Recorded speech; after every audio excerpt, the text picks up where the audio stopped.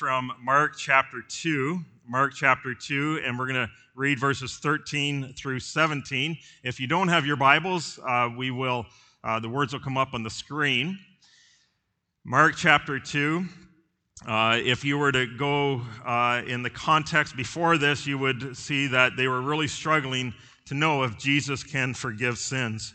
Sorry, I was just going to say there is a children's church, so if you'd like the children to go, children's church is back there, and they'll go and learn God's word there. So Mark chapter 2, if we were to look at the context before that, we would see that the people are struggling with Jesus being the one who is able to forgive sins.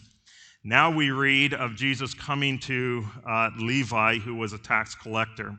So Mark chapter 2, beginning at verse 13. Jesus went out again beside the sea. The whole crowd was coming to him, and he was teaching them.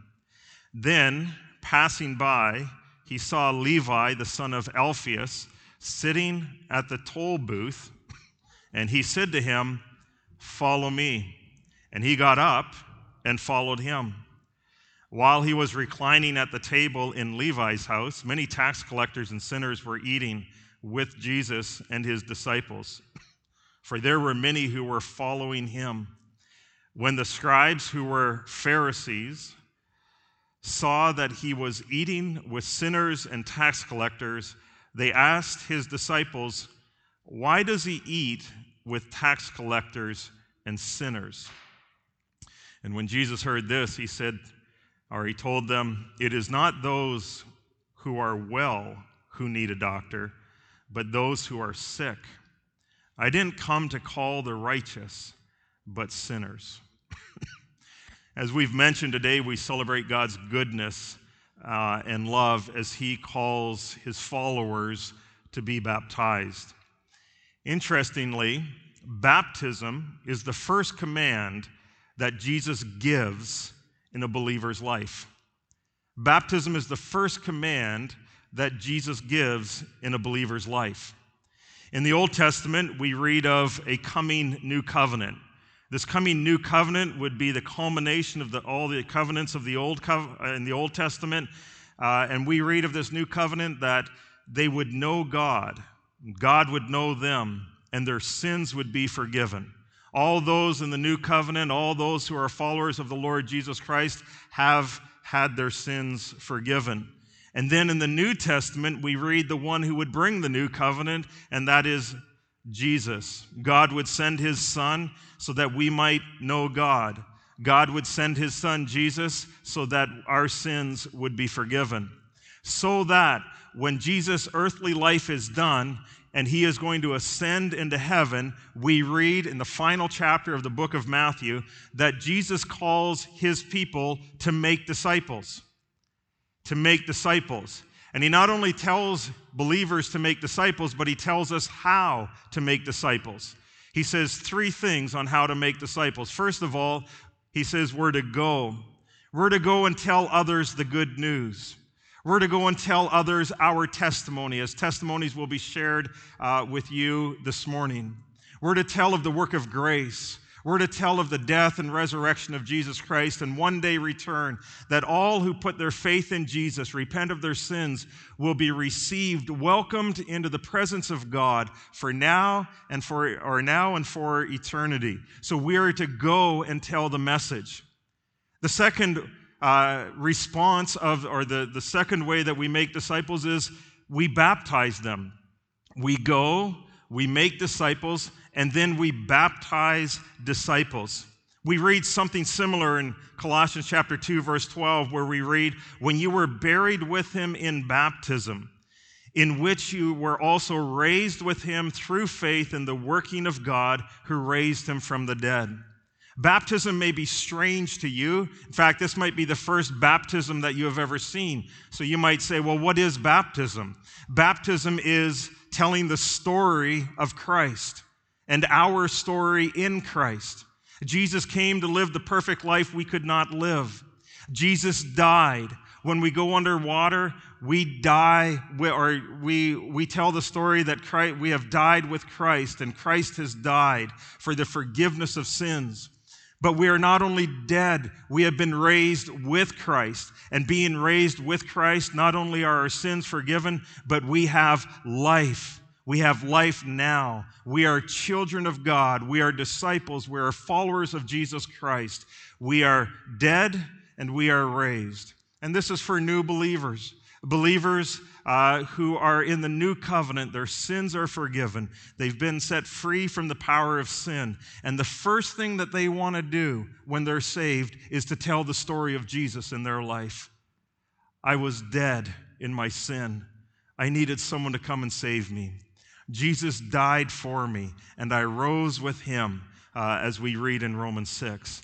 And then following baptism, we teach disciples. Becomes part of the heart of a disciple of Christ to read God's word, to hear about Jesus, to pray with God through the name of Jesus by his Spirit, to be in fellowship with other believers as we learn how to, as Christ transforms our life into a more Christ-like shape. So that is all that takes place with baptism.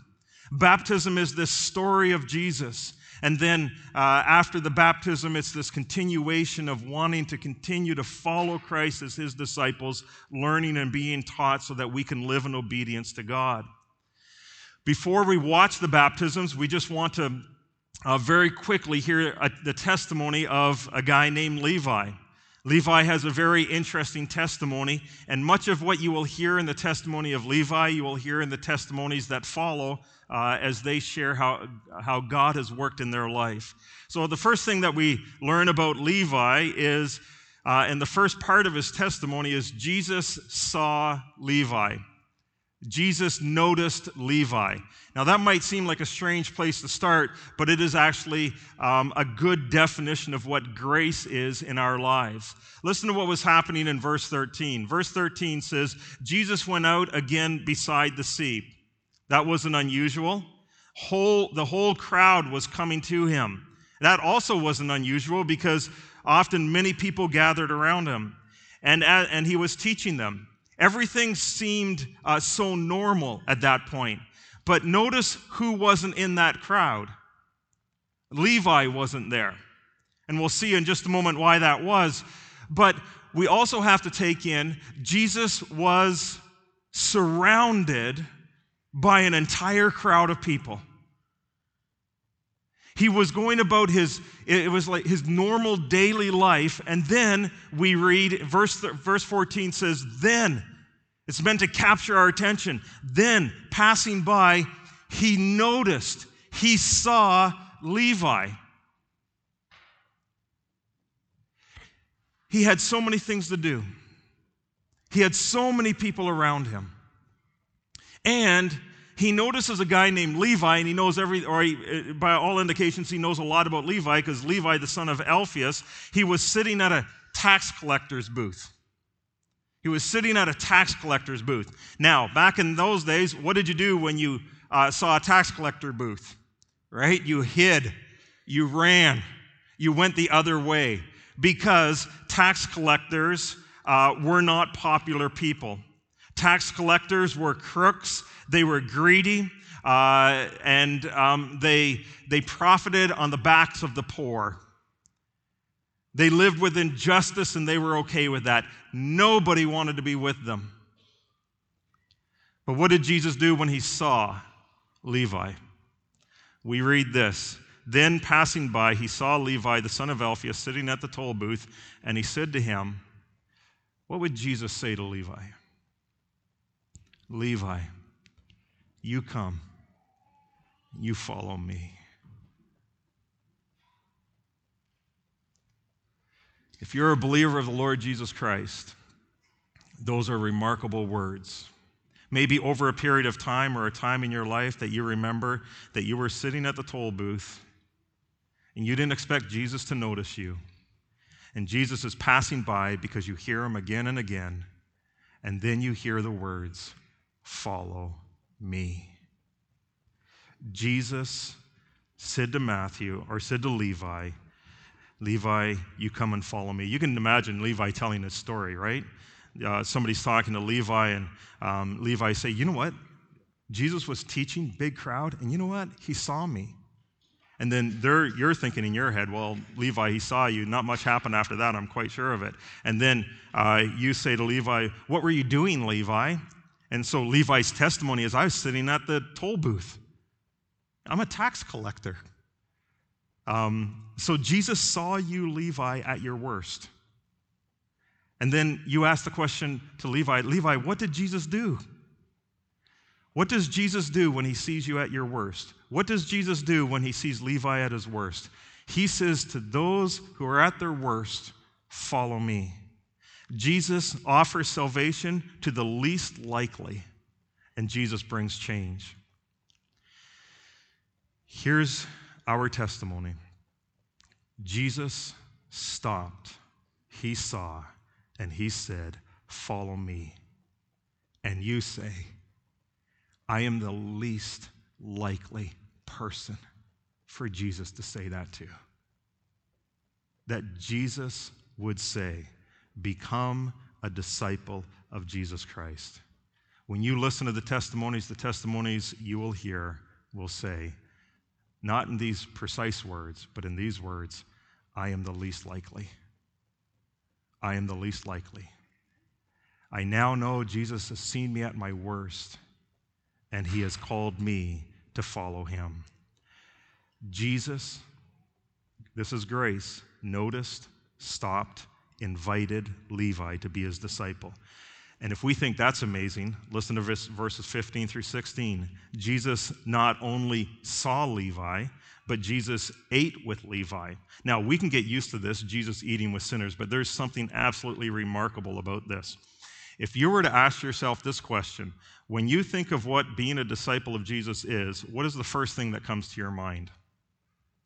And I think, and it's not wrong, because I think it kind of follows the Matthew 28, what we went through, make disciples by going, baptizing, and then teaching them to live in obedience to God. So I think one of the first things that we think of is, okay, after my baptism, I'm going to live a life of obedience. But Jesus' story in verses 15 and 16 tell us that there's something very important that goes alongside of obedience. You see, many people view the Christian life as just, okay, you're saved and then you got to do what God told you, otherwise you're going to continue to be angry with you. But notice what happens. In verse 15, while he was reclining at the table in Levi's house, many tax collectors and sinners were eating with Jesus and his disciples, for there were many who were following him. Here is the surprising moment that takes place with these verses. Before obedience, Jesus delights to be with you. Jesus delighted to be with Levi and his friends. Do you ever think of that? Do you ever think that Christianity is, I'm failing and I'm not being obedient and I need to do better and be better? Or do you realize that after Levi was called by Jesus, the first story that we read is Jesus is hanging out with Levi and all his friends. Jesus delighted to be with Levi and his friends. Jesus came to be in relationship. And then notice verse 17 or verse 16. When the scribes who were Pharisees saw that he was eating with sinners and tax collectors, they asked his disciples, why does he eat with tax collectors and sinners? I think that is the eternal question. Do you ever think Matthew and his friends were looking around and Jesus was there and they're asking the same question? Why is Jesus hanging around with this crew? Why is Jesus eating with sinners and tax collectors? That's our testimony. Jesus, why did you see me? Why did you come over to me at my toll booth? At my worst? And Jesus, why did you sit down and have a meal with me and my friends? What are you doing with sinners and tax collectors? The eternal question is, Jesus, what are you doing with me? You know my heart. You know my wanderings. You know my sin. You know my darkness. You know how often I fall into temptation. You know I am not worthy of your love. You know I'm not worthy of others' love. You know the depth of the places of darkness that I go, and yet Jesus is hanging out with me. Jesus is dining with me. Most precious, Jesus is with me. He's with me. And his promise at the very end of Matthew 28 is, he will not leave you. He will never forsake you. Jesus' love is secure. Jesus ate with Levi. When we watch those who are being baptized, their testimony is, I am the least likely. But their testimony also includes that Jesus delighted in them after they were saved.